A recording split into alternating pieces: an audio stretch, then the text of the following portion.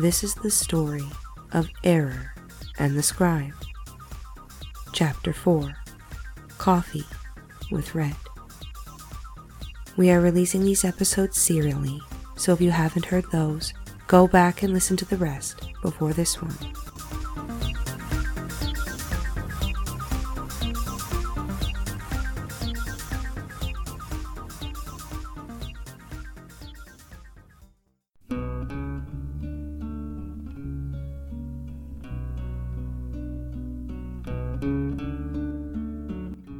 Hello, my name is Red Cinders. Her voice was low, hard, and steady. Confidence and brilliance laid low in this unsuspecting gardener. She said this while coming around to the other side of the desk to greet me face to face, reaching for my hand. "And you are?" There was a glint of panic there. She must have been nervous on account of me being a stranger. She wasn't used to not knowing who was who and where they were at all times.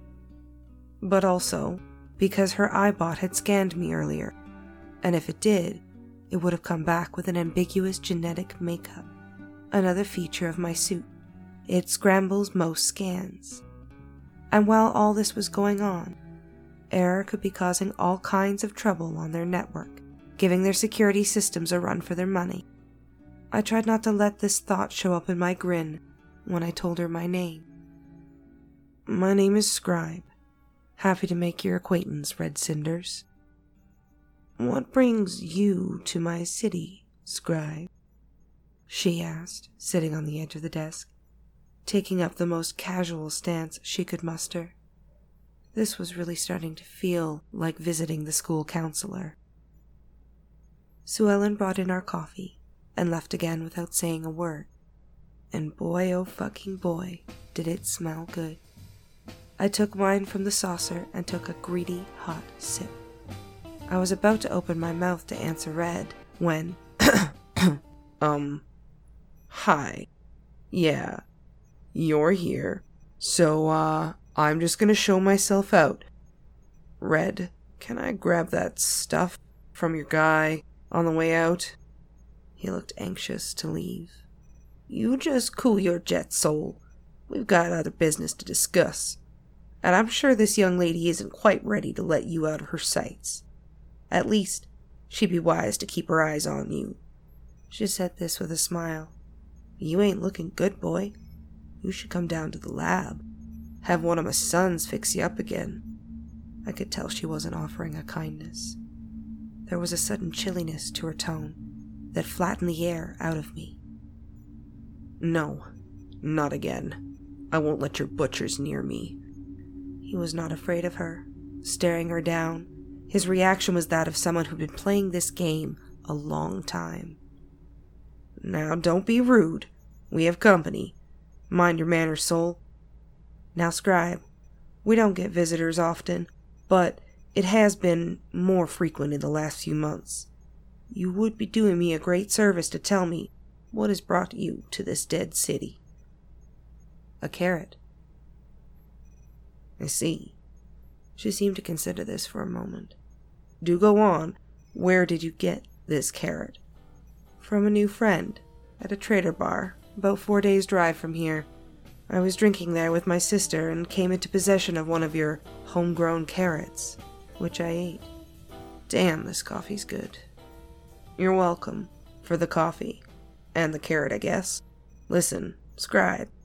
You seem like an upfront and honest individual, and under different circumstances I might have taken more time to get a better judge of your character. But it would seem time isn't on my side, and people will be coming, whether I want 'em to or not. But first, tell me, what's a carrot to you?" "It's food. Real food. Healthy food.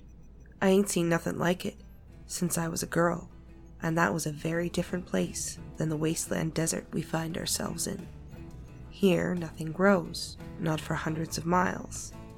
And I'm looking for a place from my memories that just might be hidden in this desert. That place had carrots. and more relevant to your and this city-specific attraction to me. This place I am trying to get to had the kind of tech that might be able to turn dust into pure, life-giving earth. The kind of soil one might need to grow carrots or coffee beans. It had occurred to me at first that coffee beans were not really the kind of reasonable vegetation to cultivate if you're trying to solve the problem of hunger. But when I smelled that delicious coffee and felt it pour hot and smooth down the back of my throat, I understood why. So you see, I'm just looking for home, and you might know something about where I could find it. I had laid my cards, well, most of my cards, on the table. They still didn't know about Era, and I wasn't going to tell them. She was my ace. I just had to hope my honesty and the bait of need would entice this old tiger to give me an in. Well, I appreciate your desire to return home, and your honesty with me, Scribe. I hope you can understand my caution. My kind of folk are wary of people coming to take what we have worked so hard to achieve here. I want to tell you about the great things we're doing here, Scribe. Ugh. Soul groaned and began rifling around in his pockets. He then pulled out a small silver tincture and dropped a thick, red, viscous liquid into all 6 eyes. If I have to sit through this again, I have to be high. Remember, she's a fucking liar. He then blinked slowly once and began convulsing while purple steam poured out of his human mouth. When it stopped, he slumped back in his chair and slowly slid down it like he was melting onto the floor. So dramatic. Is he gonna be okay? Yeah, he'll be like that for about another 30 minutes. We tried to help get him off the drugs when we first found him, but he wasn't interested in getting help. We'd like to help him get wherever he's going, preferably off the drugs, but he insists on dangerous and painful alteration, beyond what the human body, altered or not, can handle. I fear someday it will kill him. That or the shit you give him to make the drugs. Yeah, I wasn't gonna let her crawl away from her responsibility. She was helping to create Frankenstein's monster, and whether or not you believe in his freedom to become whatever he wants to become, you'd have to be pretty cold to watch him go through that kind of pain when the withdrawals hit. Dealers have been doing the same thing to addicts forever. We give him only the minimum he needs to dull the pain during the surgeries. I don't know where he gets the rest. We have an accord. Red said this simply, like she had rationalized it 100 times. Yeah, one where he needs what you've got, or he suffers untold agony. Seems a pretty unfair agreement. What's he got to do for the drugs? He brings us tech, watches our borders, and shares his advancements with us. We leave this godless creature out in the dead city streets. We don't want him here. He's too destructive, too angry at the world, and he doesn't want to be here. I think we make him feel guilt. If a creature like that can feel anything but egotistical self-flagellation. There was something in the way she avoided my gaze that told me things were different once. Maybe once, a long time ago, she did want him here. During this speech, she turned to lean over the desk, both hands palmed down in front of her, head hung in a dramatic pause. Could tell she had done this before. My great-great-grandparents were immigrants from Ireland. They were rejected from New America well after the fall of man. Standing up and casually striding over to the other side of the room. They were some of the many that weren't told where to go just to get the hell out. So they went west and ended up in Oklahoma City, a few years before the city went up in flames. All along the walls, there were posters of young starlets cast in hard shadows. She paused at each image, staring at their faces like she had seen them 1,000 times. She knew every inch, and yet was still looking to find some greater meaning lost in their eyes. When it happened, They had just had their third child and had been living as gypsies for over a decade before settling here to build their family. She slowly returned to her chair on the other side of the desk and planted her thick, wrinkled hands firmly on the back of its rich mahogany arch. When the fires were finally put out, my family was some of the first to come back and rebuild. So you see, Scribe, my kin have been here repairing the land for hundreds of years. She was squeezing the back of the chair and looking off into her memories, piecing the bits of lore and history together into a narrative that suited her. We came back then because no one wanted this place but us. It was dead. You said it yourself. She finally took her seat and opened a drawer. We failed for hundreds of years. We lived like scavengers. My family and other survivors led a meager existence, barely alive. Our children were dying of malnourishment. Our women were unable to carry babies to term. We were starving and dying and failing to bring back the earth. She pulled out the biggest bottle of whiskey I had ever seen and poured out 2 glasses, more than 3 knuckles deep. She slid one across the desk to me. Why wouldn't you just leave? Surely your kin were used to a life on the road. You could have headed for the coast. Some did leave, but others were tied to the land. Their history was here, and for some of them, that's all they had. She took a stiff sip off the top of her whiskey and exhaled a sharp mist of alcohol. Seems a fool's bet to me, taking a sip of my whiskey. It was warm and peaty. It tasted like a burning city. And worse, 50 years ago, when I was just a lass, a brutal and terrifying gang of humans moved into this area. The monsters. They came at first to raid the markets, but they didn't just stop at stealing salvage. No, these humans had gone bad. Real bad. They had gone the way we could never go. She then opened another drawer, and to my unbelieving eyes, she pulled out a jar of weed. She then began to roll the biggest joint I had ever seen. Where the fuck had she gotten weed? How could it grow? My eyes must have popped out of my head because she began grinning real wide. Things must be good on the farm because Red was showing off. At first, 1 or 2 people a month would go missing from the markets. But once the traders got wise and stopped coming through here, the monsters started looking for locals to supplement their diet.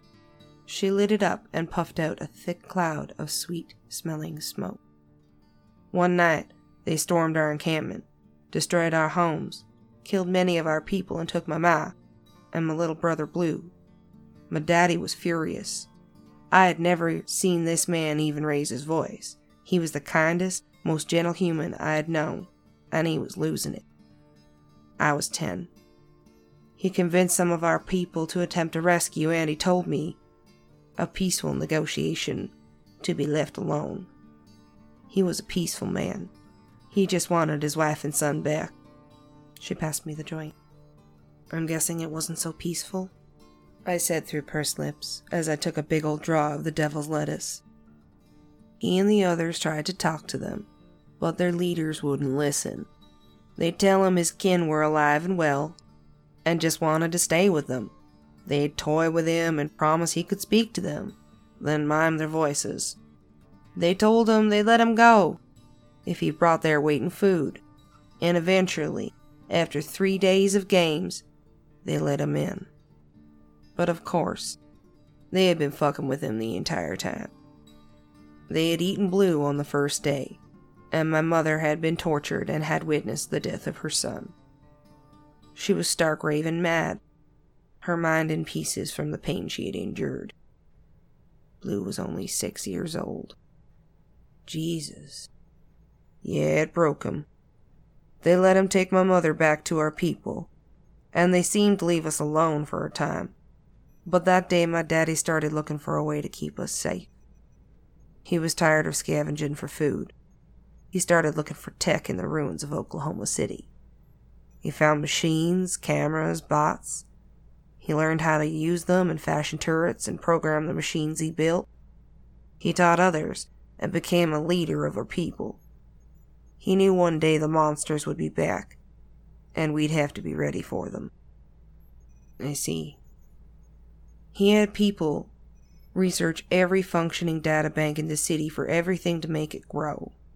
Gardening, hydroponics, environmental control, soil rejuvenation.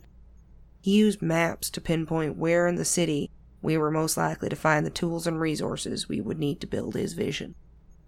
Genius. I assume a lot of it was lost in the fire, but the basics of what you might need would go unnoticed and unused by most people just looking to survive. Heck, most of what you need could be found in household items. Our people started going out on missions, collecting data, chems, tools, tech, everything we would need to make a new world. All these missions, deeper into the city, started drawing the attention of the monsters again. I was 17. I remember that day so well. It was just 3 days after Ma had given birth to my little sister Belle.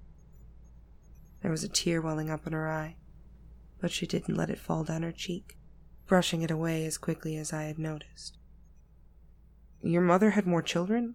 I thought she had gone mad. She didn't answer me. She was too caught up in her memory. I was going on my first mission. I had been training for months. I had to plead with my father to let me go, but I was ready. I was going to do a 2-person night stealth mission to a factory just outside of the downtown core. It was supposed to be easy, but something went wrong. I got separated from my partner. Lost. I thought I could wait out the night and find my way back in the daylight, but I was found by a small gang of monsters, and before long they were circling my position, calling out to me, taunting me to reveal my location. I was stunned. I didn't know what to do. I was curled up and crying like a little baby. She got real quiet for a moment, then lowered her voice. Suddenly I heard the sound of flesh tearing, and someone falling to the ground. Then some guttural screams and more visceral tearing. Then everything went very quiet.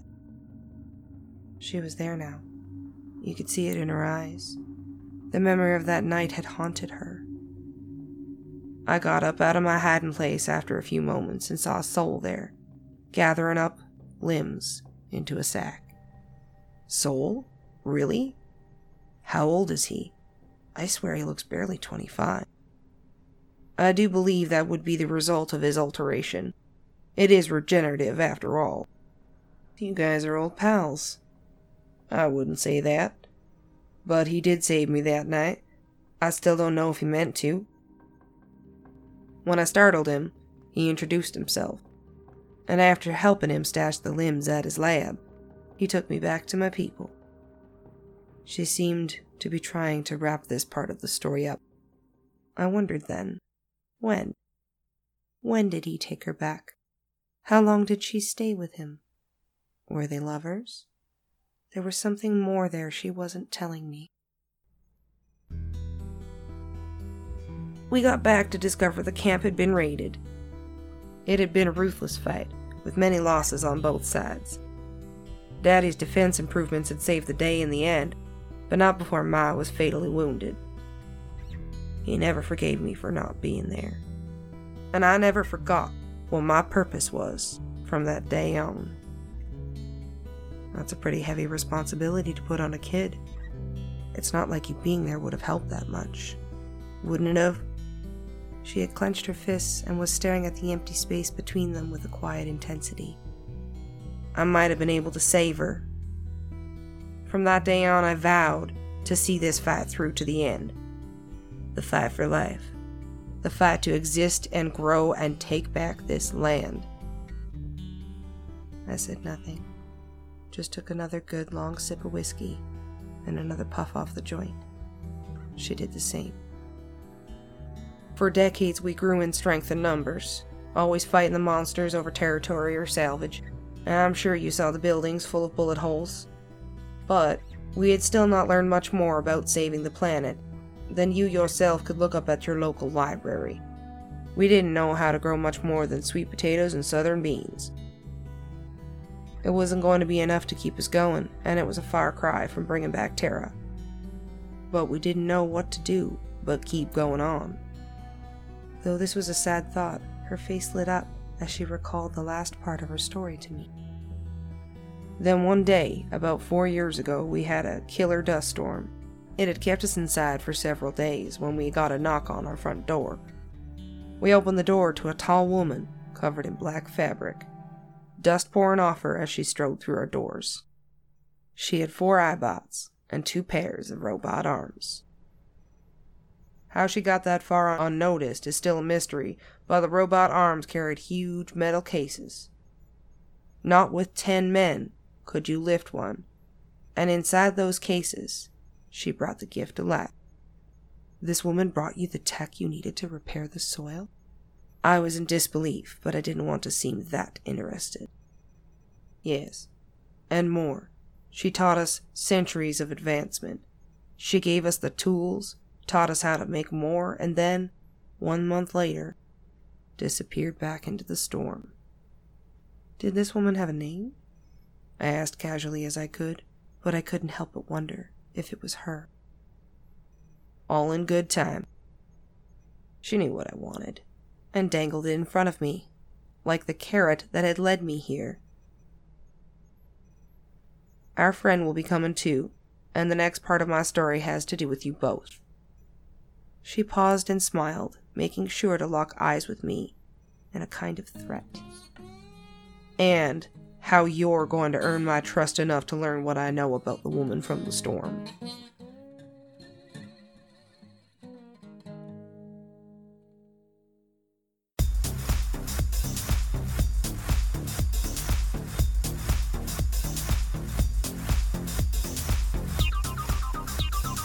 Well, that's all for today, folks. Thanks for listening, and tune in next time to find out what Scribe's gotta do for more info, and what other treasures Red's lush garden might hold.